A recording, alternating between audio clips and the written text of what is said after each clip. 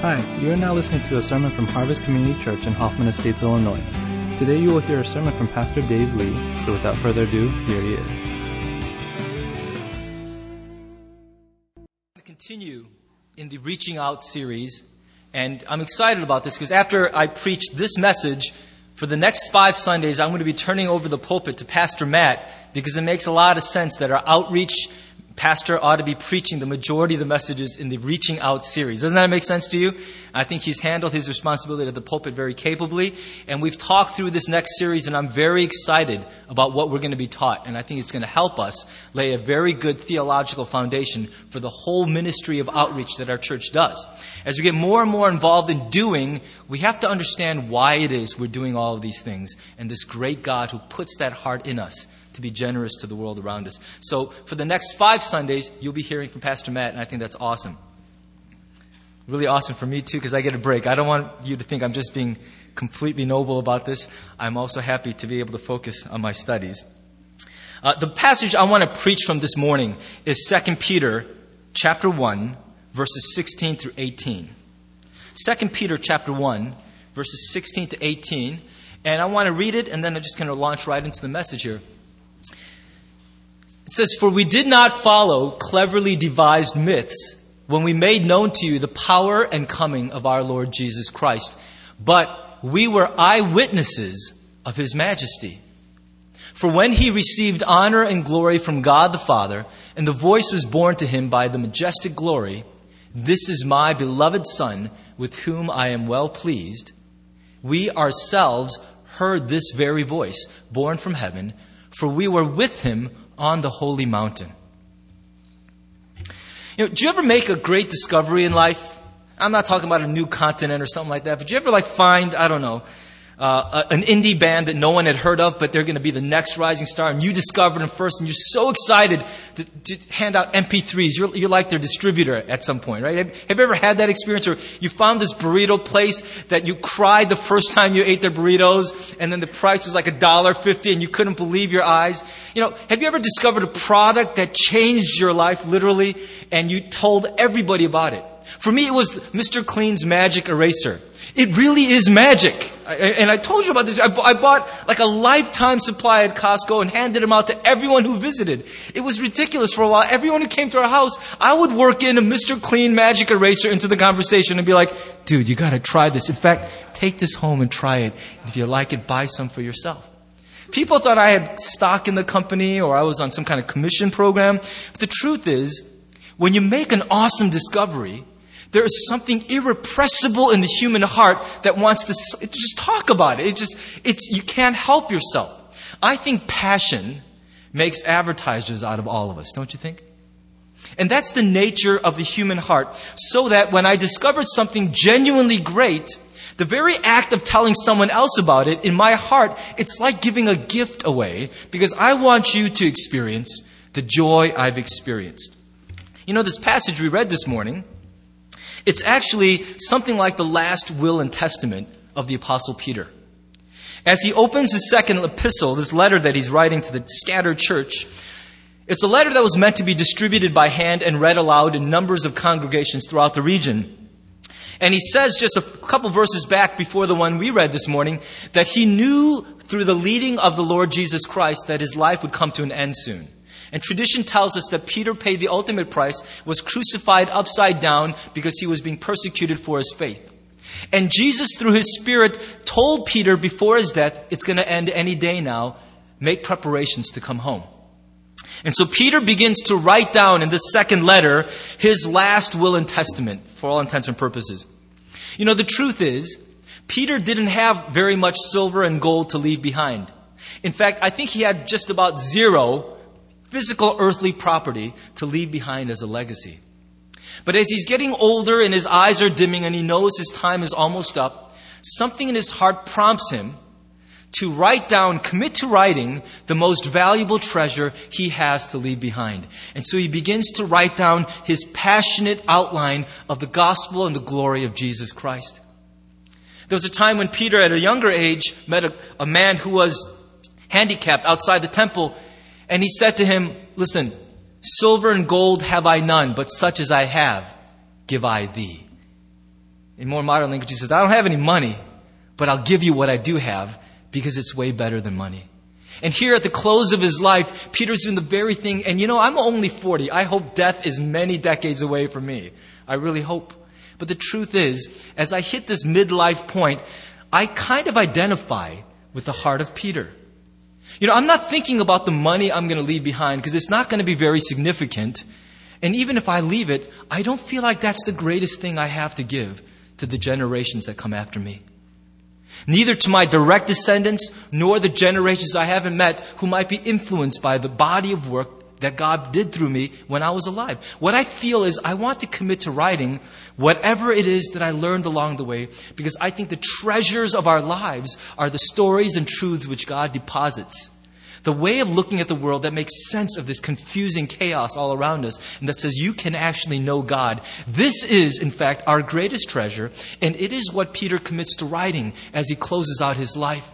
And he says to them, my greatest treasure, which I can leave behind, is this testimony that Jesus Christ was real. He lived, He died, He rose again, He reigns on high, and everything which He has ever said to us is all true. And I'm fully convinced of this, first because the Bible has made sense of it all, but second, and perhaps even more importantly for Peter, because he was an eyewitness. Because he was there.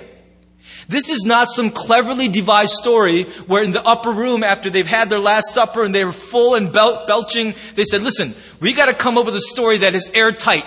You, John, you, James, you come up with a backstory. You guys come up with this and that and some crazy story about how he's going to die. We have to figure out a way to empty that tomb. It wasn't some conspiracy. The gospel, as Peter believed it and staked his life on it, was something that was true and had actually happened. And he knew it because he saw it with his very eyes. His bottom line message is, this has been a worthy life. I have given everything to Jesus. Even after He rose again and ascended into heaven and was no more on the earth, I gave every last moment of my life to this Jesus. And sitting here now at a moment when a person would have the clarity of impending death, I have no regrets. I realized that my life was actually well lived and worthwhile because, and here's the bottom line message, it's all true. Every last word of it was all true. Do you have that kind of certainty? As you're facing your own death in maybe a few weeks or years or something, will you look back into your life and have that certainty that you gave it, this precious thing called life, that you gave it to something worthwhile? See, some people give their whole lives to beating out somebody else in business or some such thing. I won! And it's kind of like, I was just talking to somebody about this. I was talking to my brother about this. He's back from Africa. And we're talking about the glory days of video games when we actually got placed on leaderboards and things like that. And he said, there was a moment where he became one of the top-ranked players in this game, globally. He got invitations to the top-notch clans and all this stuff. And when he finally had this amazing game of his life, you just jump up and you scream, yes! And you realize at that moment what depths of nerdiness you've sunk to. Because if you think about it, you are like rejoicing over something that in the grand perspective of life, what on earth have you really accomplished? And for some people, I think their final days of life will be something like that moment of saying, look, I won! I got the big boat and the house and everything. I got everything! And then you look back and go, I'm not sure exactly what I poured this whole thing into. I'm not so sure anymore if it was such a well-lived life. And it doesn't reduce to just the one who dies richest has the most regrets. It's some people give their lives to all kinds of crazy things. Peter had no doubt. And the reason for his certainty was not just really good Bible study, but he had lived the gospel during his life. He was a first-hand eyewitness to the things of Christ, and God was to him more than a concept and more than a story. He was someone who was in Peter's life every single day. I think there are some problems today with evangelism as I was trained up in it. And that's not for me to be an armchair critic. I think many more people using these methodologies have led many more people to Christ than I have. But there's always been something less than satisfying for me about the way I was trained in evangelism. I was brought up on things like the 4 spiritual laws tract. Any of you guys ever have those? 4 spiritual laws, a little yellow rectangular thing. You hand it out at the beach or the mall, and you tell people about God has a plan for your life, and so on and so forth. I was also raised on things like the bridge illustration, and that's actually a very powerful illustration. It teaches a concept. I also was certified in Evangelism Explosion, which I really love because it's nothing but a gigantic collection of analogies. And I love analogies. So I was just like, I was thriving in EE, and I got certified. I got good at it. But as I was doing a lot of these things in actual practice, talking to people door to door, what I found was something was not... I'm just trying to be real honest with you. I'm sorry if you've been really blessed by these or even came to Christ through these things, but something felt incomplete to me. Not wrong, but incomplete. To give you a better picture of it, I started feeling a little bit like a telemarketer. Do you know telemarketers, they say, hello, may I speak to David Lee? Hello, Mr. Lee. How would you like to receive a gift card for $50 today? I'd like to just send that to you. I'm like, something's coming. And, these people are walking through the scripted thing. Even their cheeriness is on the paper. At this point, pause, smile, laugh, something. And it just felt to me a little bit like as I was walking through these things, I was talking about a concept, but I wasn't talking about something in me. I was talking about something outside of me. I think that was what troubled me so much about the way I was trained to do evangelism, is I felt like I was being trained to sell something rather than to tell something. Now, I don't know if you ever watched an infomercial and you were really interested until you found out it was not really a show, it was an infomercial. I saw this thing on YouTube called The Recruit, and day 5 or something like that. It was like for people who are having a Jones for 24 and the new season's not coming, you're supposed to watch this thing, and it was like this little thing, they have this whole 24 CTU kind of headquarters place and a guy out in the field. And I was watching 10 minutes of this and I realized it's this big commercial for Degree deodorant. I was on my DVR trying to program. I was like, why isn't it coming up? Is this show on? And it was an infomercial for Degree deodorant. I was so mad. First, because I was embarrassed, because I'd already told other people to check this out. And second, because, man, that really stinks. I wanted to see this show, and it was just a commercial. What that teaches me is everyone likes to be told, nobody likes to be sold. You know what I'm talking about? You know that smarmy, kind of greasy feeling you get when someone's just fast-talking you, trying to convince you of something, and you feel like what they're sharing with you is a sales pitch. It's not really something genuine, something upon which they staked their own lives. I believe this emphasis that Peter places on being an eyewitness is meant to communicate to us that the real power in evangelism, as far as it comes through us, is not simply the perfectly articulated argument, but it is the conviction that comes from having lived this, having staked our whole earthly lives on this. How many times have I told you about that poor guy, the salesman who's now immemorialized from my pulpit, who tried to sell me a Honda, but he was driving a Toyota. I was like, wrong answer. I'm not buying a car from you. You don't even believe enough in it to buy one yourself. Why would I buy one from you? Do you realize that that's the heart of evangelism? Is that it is best communicated by people who are not just top salesmen. They are true believers. And I think this is what is so effective. The world around us is hungry for truth, just like we are. You don't want to hear me preach if you feel like I'm just the perfectly groomed hair and the televangelist talking head who doesn't believe this stuff. If you visit my home and get to know me, I hope you'll discover there's at least some truth and genuineness to what I'm saying. This is what we're all looking for, are the people talking to us the real deal? Are the politicians who make these speeches, I've heard of it called hope-gnosis, hope-gnosis. It's like these wonderful messages of the future will be wonderful. Vote for me and everything will be great. Are you kidding me or are you for real? Do you believe this stuff or are you just trying to get a new job? Well, it's the same thing. People will ask you and me, why are you so anxious to see me believe in Christ? And what will our answer be, not simply verbally, but from our hearts? Why does that even matter to us, that the people we love and care about share a relationship with Jesus? Well, you don't get a commission in heaven for getting more people signed up, okay? That's not the way it works. That's silliness. The reason we share it is because we have found something that has made sense of the world, that has touched our hearts, that has filled that deep emptiness which all of us felt and still feel from time to time. That feeling of being utterly alone in the universe, a feeling like nothing has meaning, nothing has taste anymore. And I want to know that I'm alive and I'm part of something that actually matters. And that is what Jesus has provided for so many of us. If that isn't the case, it's no wonder then that truly only 1 out of every 4 Christians in the United States ever share their faith in a single year. You know, when Peter was testifying, he says, you know where my greatest moment of convincing came from?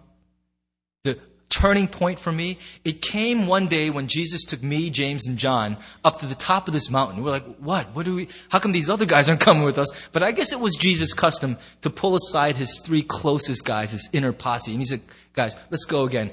And they're thinking in their minds, here we go, another one of our private lessons where he's going to yell at us more than the other guys.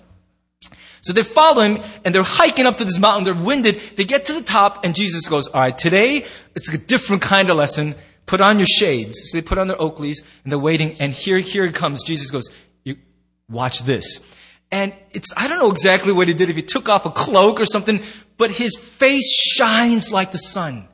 And his clothing became as bright as the light.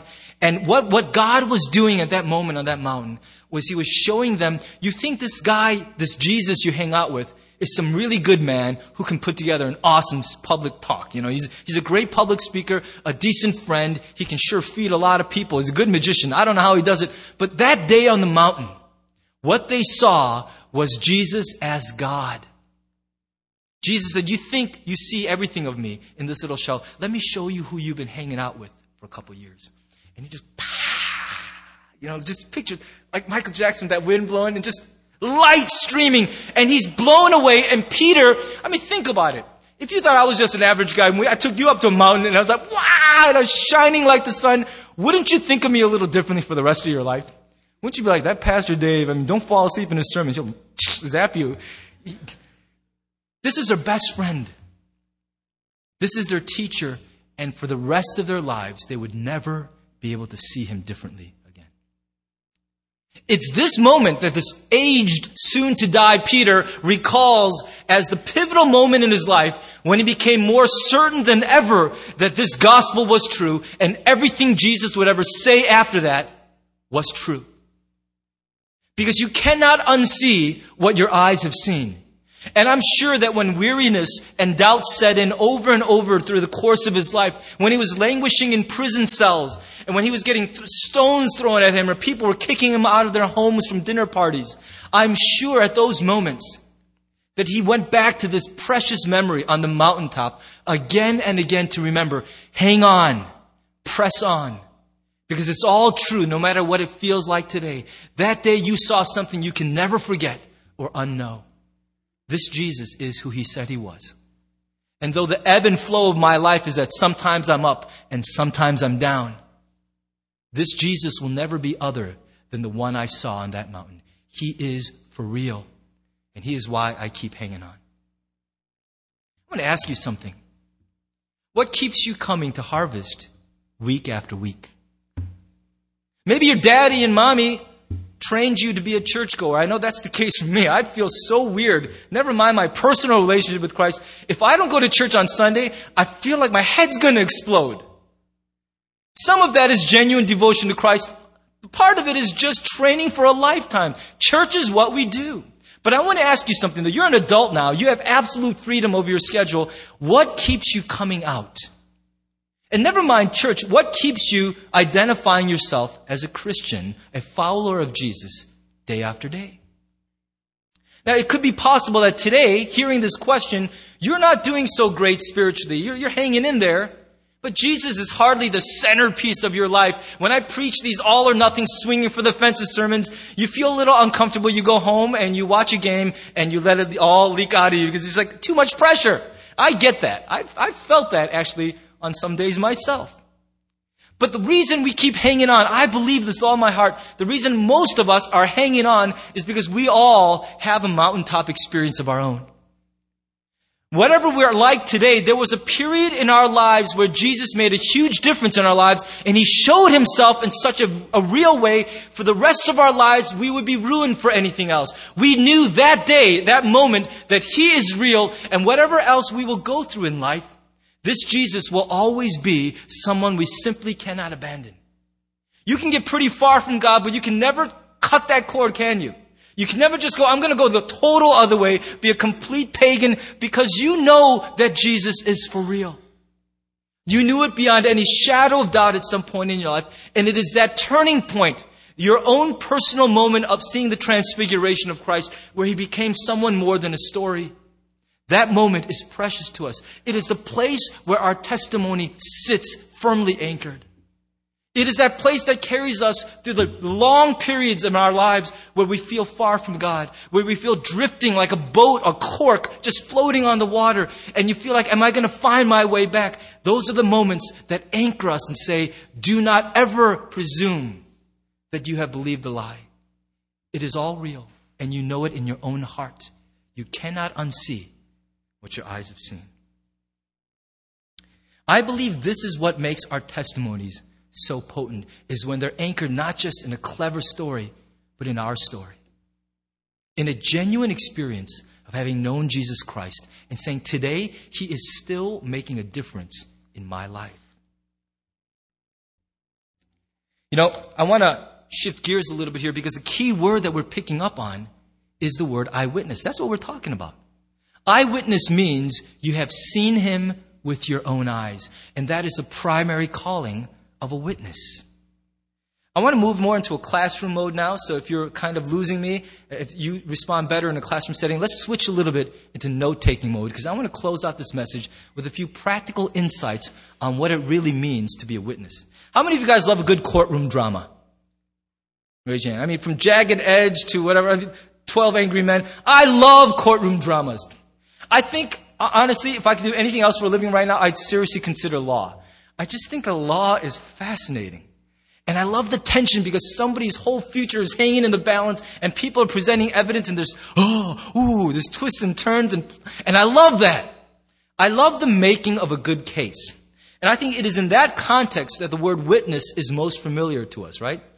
Everyone look at Peter Lee for a second. I couldn't believe, stand up for a second, Peter. I'm about to preach on the word witness and he's wearing, look at that shirt. That's my visual aid right there. Thank you, Peter. It's your 15 minutes right there, brother. What does it mean to be a witness? And let's think about it in the context of a courtroom. What is the calling of a witness on the stand? And I want to give you some insights because as you apply these things from a courtroom into Christian life and evangelism, you'll be amazed what clarity and freedom it will bring to you in the otherwise heavy subject of sharing our faith. First thing is that a witness must have firsthand experience. Right? A witness has to have first-hand experience. What qualifies you to be an eyewitness? Any of you in law enforcement, are you looking for the smartest guy at the scene? You look like you have good English. Can you be a witness? You don't care about that. Being a witness to something is not something you prepare for or train for. It is simply because you were there. I may not have good English, but I saw him shoot him. I was right there. That's my qualification and nothing more. I happened to be there. I experienced it. I guess that makes me a witness. And it makes me a credible one, doesn't it? Because I saw with my own eyes. Now, in a courtroom, there's two kinds of witnesses, aren't there? You have your expert witness and you have your eyewitness. The expert witness is a guy with a tweed jacket and elbow patches. He comes in with a pipe. He's the guy who's done this for a living. In fact, you can actually be so good at being an expert witness that you can make a healthy living just testifying in court about one subject for the rest of your life. I don't think too many people like these guys, but it's a living, okay? And they go in every time and they just give generic expertise on the type of case which is being argued. They have no first-hand experience, really. They weren't there. They don't know the people involved. They just know a lot about ballistics and flooding and naval architecture and things like that. I mean, they know something about something, and that's why they get called in. And then you have your eyewitnesses. They have zero expertise. They don't know how to load a gun. They just go, I saw him go like this, and there was a loud noise. That guy fell down. That's all I got. I don't know about ballistics, curving of bullets. All I know is I saw what I saw, and I'm telling you. Now, here's the thing. Which type of witness do you think the majority of us are meant to be? An expert witness or an eyewitness? I think the reason so few Christians share their faith is because we've got it in our heads, we're all supposed to be expert witnesses. That people are going to ask us all these tough questions we don't know the answers to. We're going to look like dummies with our pants around our ankles like, oh, I don't know, sorry. I embarrass Jesus and myself. And so we don't want to open that can of worms because we don't know where that's going. The truth is most of us have no clue about half the answers to these huge questions. Isn't that right? There are a few people in this world who are called to be expert witnesses. And they are doing their job faithfully. I'm doing it right now. I hope that I'm something of an expert on a few things because I am not an expert on anything else. This is the only thing I know how to do. And I'm trying to do it faithfully week after week. Spell out the truth of the Bible and address as many questions as I can. I don't think that's every calling for every one of you. I think the thing you're called to do is say what you're qualified to say. Speak of the God we're speaking of from the perspective of one who has known him. Don't overreach. Don't say more than you're qualified to say. Tell people what you actually know about God.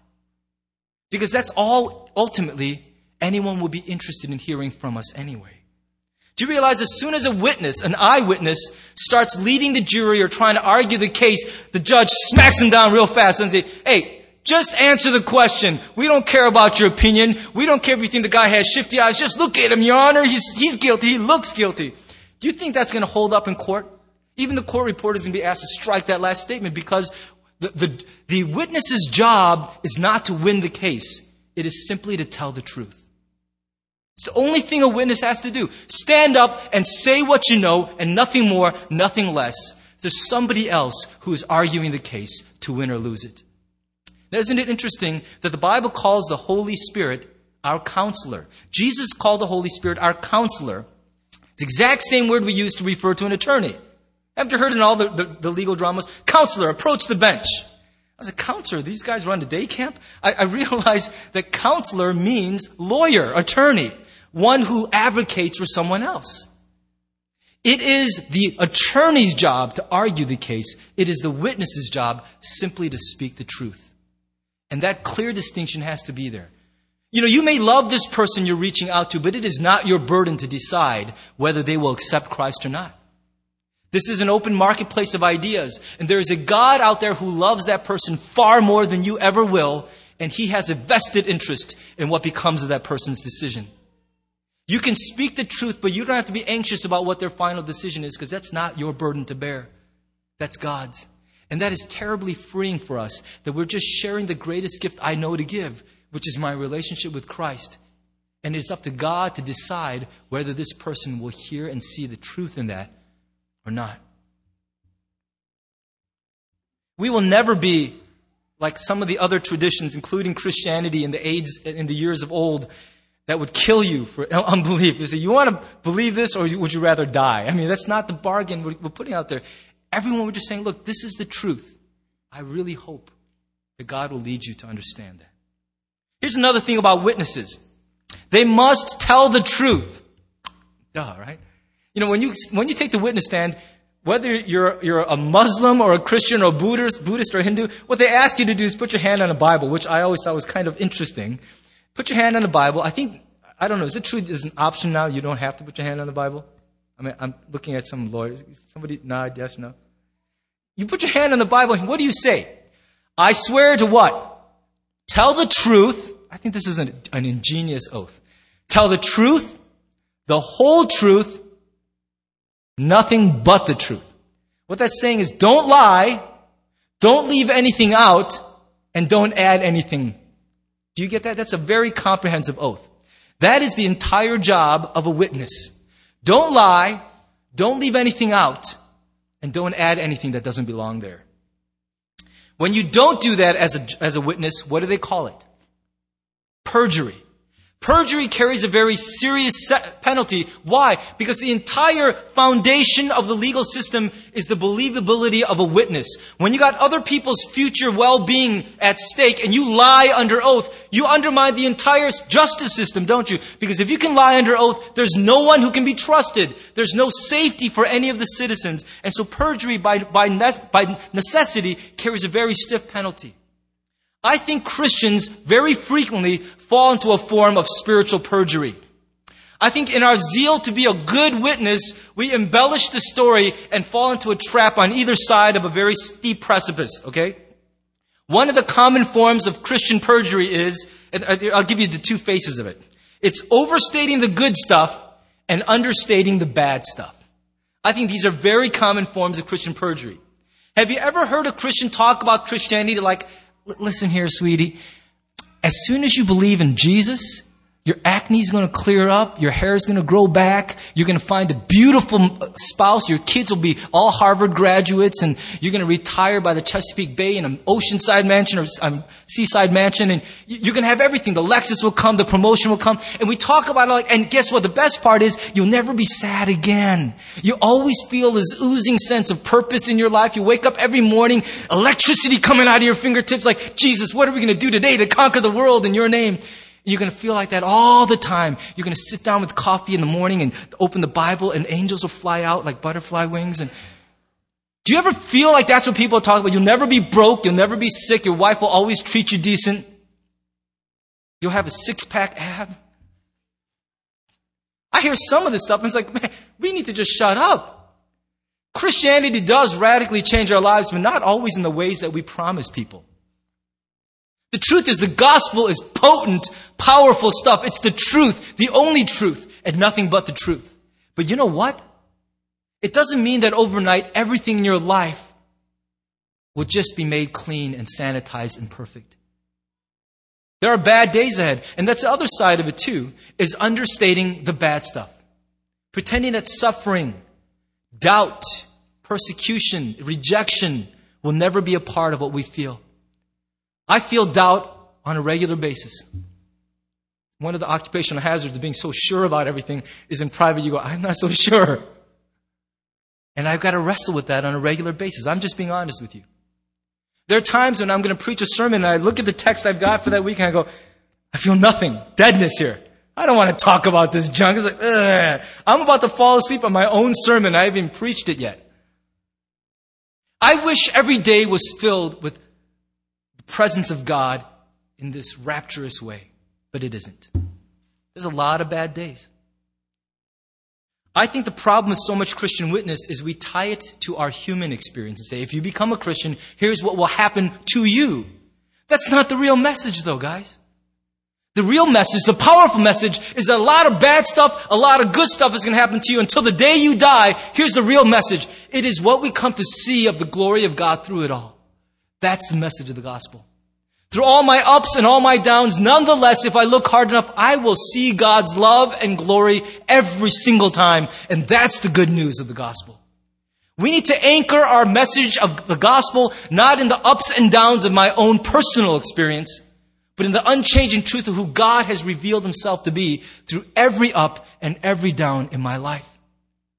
We talk too much about my story only without realizing my story is only valuable as it springboards into the glory of the unchanging Christ. Every time I've suffered, God has shown faithfulness, even when I don't acknowledge it.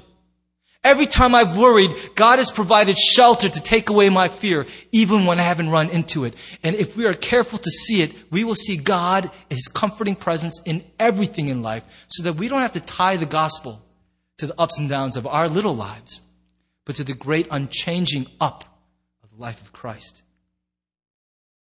Let me give you a last thing here. A witness must not remain silent. How many of you have ever been hit with a subpoena and you had to show up in court? Or you at least had to any of you subpoena to be a witness? Not jury duty, to be a witness. Okay. So when you get one, you're really supposed to show up. It's a good idea to be there when they tell you. If not, you may be found in contempt of court. You may completely complicate the entire criminal justice system if you were the witness to a crime and you're not there to say something about it. But I think beyond the legal duty or civic duty, we have a moral obligation. If we are called upon to be a witness and something important hangs in the balance, we have a moral duty to speak up. I think sometimes it's tempting for a witness to be quiet. If there was a thug in your neighborhood who was shaking down every store owner and your store was one of them that got hit, and he said to you, the cops got me, but if you say anything in court, you're dead when I get out. I'm going to come and mess you up bad. Now, how many of us would have the courage to testify in court? My knees are shaking just thinking about it. I'd be like one of those guys that would find some loophole because that stuff scares me. I don't know if I could face a thug. I'm not a tough guy, all right? I'm a lover, not a fighter. How many of you would be willing to speak up even if it meant great harm or loss to yourself? I believe when there's something of significant importance hanging in the balance, we are morally obligated to speak up. It's no accident that the Greek word that comes to us in the Bible for witness is the word martyr or martyrus, from which we get the same English word martyr. Right? What's a martyr? It's somebody who dies for a cause because they so thoroughly believe in it, they would rather face death than to give up that belief. It's no accident that those two words are so closely related linguistically. There was a time when Christians received such harsh persecution that people would literally put a sword to the neck and say, "Renounce Christ, or I will drive the sword through you and your life is over." That's an impossibly difficult decision for a lot of people to face. Can I tell you, at least for the first 5 times, I probably would have chickened out. Okay? Lord, on the 6th one, please let me just die. But that's an impossible situation. I'd like to think I could handle it, but I probably couldn't. So many faithful witnesses said, this is not about what I gain. This is about the glory of Christ who has never let me down. And they stood their ground and were, in many cases, stabbed, boiled, burned. In North Korea, they were run over in rows by steamrollers. I want you to think about that. To just be laid in a row and have a steamroller just roll over you and you hear the person before you just burst open. And could you handle that? Is there anything you believe in so profoundly that you could face that rather than give up this earnest belief? I believe that there were so many who were so utterly convinced of the glory and worthiness of Christ and what He'd done for them that they faithfully withstood that test to the point of death. And that's why the word witness and the word martyr came to be synonymous, because so many died for this deep conviction. Somebody once asked, very insightfully, if Christianity were illegal in the United States of America today, would there be enough evidence to convict you? Now, that's a very interesting and very old question. You probably heard it before, but it bears repeating. If it was illegal to be a Christian, would there be enough evidence gathered in your life to put you away? I think perhaps one problem with evangelism today is that we're able to remain silent because nobody's asking us to say anything. Have you realized that so much evangelism training is about how we can get the word out? It's like finding creative ways to probe and poke into someone's life because by and large, most people today in America aren't asking the church, what gives with you guys? What is this gospel? Now, there are still people asking, and there's still this deep, burning hole in their hearts. But they're not always turning to Christians to find the answers. Because Christians, I think we have sometimes disappointed ourselves and the world with the way that we've conducted our witness.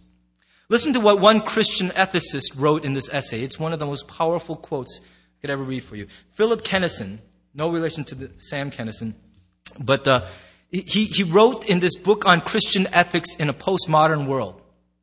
Here's what the church needs to wake up to today. Listen carefully to this excerpt, okay? One of the favorite passages of contemporary Christian apologists is 1 Peter 3:15, which urges that Christians always be prepared to give an answer to everyone who asks you to give the reason for the hope that you have. To their credit, evangelicals, perhaps more than anyone, are poised to give answers. The problem is that no one is asking. Unless we are content to answer questions no one is posing, it seems that the most urgent apologetic task of the church today, listen, is to live in the world in such a way that the world is driven to ask us about the hope that we have.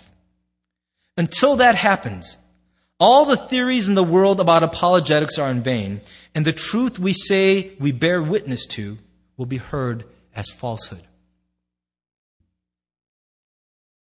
The truth is that 75% of us, statistically across America, remain utterly silent about Jesus all year long, comfortably so. I think part of the reason that happens is because our lives don't draw any kind of interest in those who have found in their own hearts this gigantic hole, a vacuum. And they're trying to make sense of why my life feels empty, why nothing I've touched satisfies. But when your life is filled with genuine presence of Jesus Christ, it will show forth in more than your cleverly devised arguments. You will ooze Christ, and people will begin to take note, and you will not be permitted to remain silent because so many will be asking you to give an answer for the hole that is in their own heart, because it has evidently been filled in yours. This is not a guilt trip at all. It's a way of calling us out of our slumber. To say that the real task of evangelism is not to come up with the perfect bulletproof argument, but to be so embracing of a life with Jesus Christ that to give witness is simply to tell the truth about the life that we're living today. And if we can do that, there will be people out there in our lives who will ask because they also have the same hole in their heart. It is one of the greatest joys in the Christian's life to share the experience of a spiritual awakening with somebody whose own heart is heavy with lostness, confusion, emptiness, and to see them find genuinely on their own the answers that lie in Jesus Christ. It is why I do what I do for a living, and I know it's why you continue to come here week after week and walk with Jesus. I want to ask you not to be so heavy-hearted about evangelism. Last time I preached about evangelism, I was tempted to ask everyone to raise their hand. How many of you have shared your faith with someone in the last year? That's just cruel. I'm not going to do that. I don't want you to walk out of here feeling guilty about anything. I want you to know that evangelism and the sharing of Jesus Christ is not as heavy a burden as it feels like. It is simply the telling the truth about the life you live with Him each and every day. That's powerful stuff. That's ultimately what reaching out is about. I want to invite you to bow your heads with me.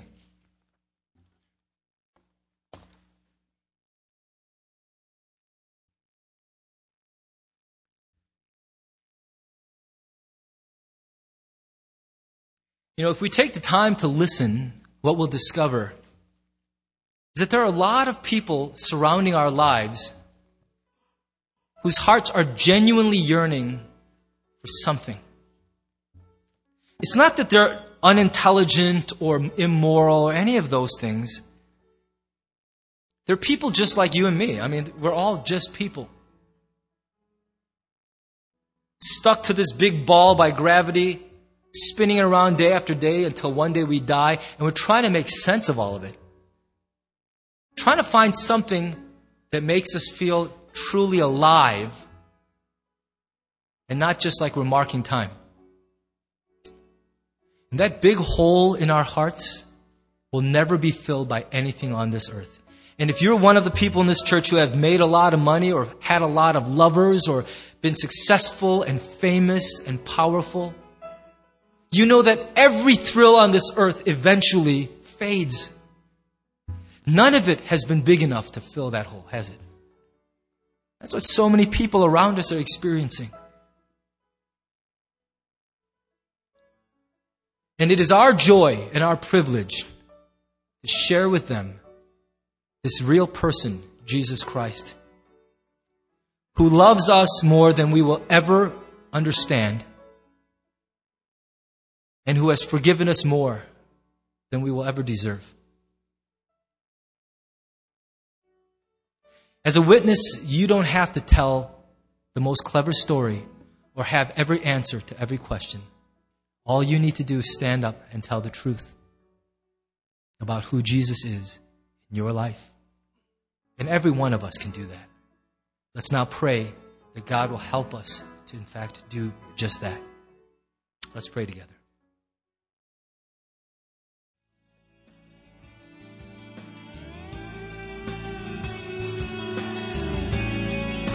Thanks for listening to the sermon from Harvest Community Church. If you would like more information or have any questions or comments, check out our website at harvest-community.org. Thanks for listening.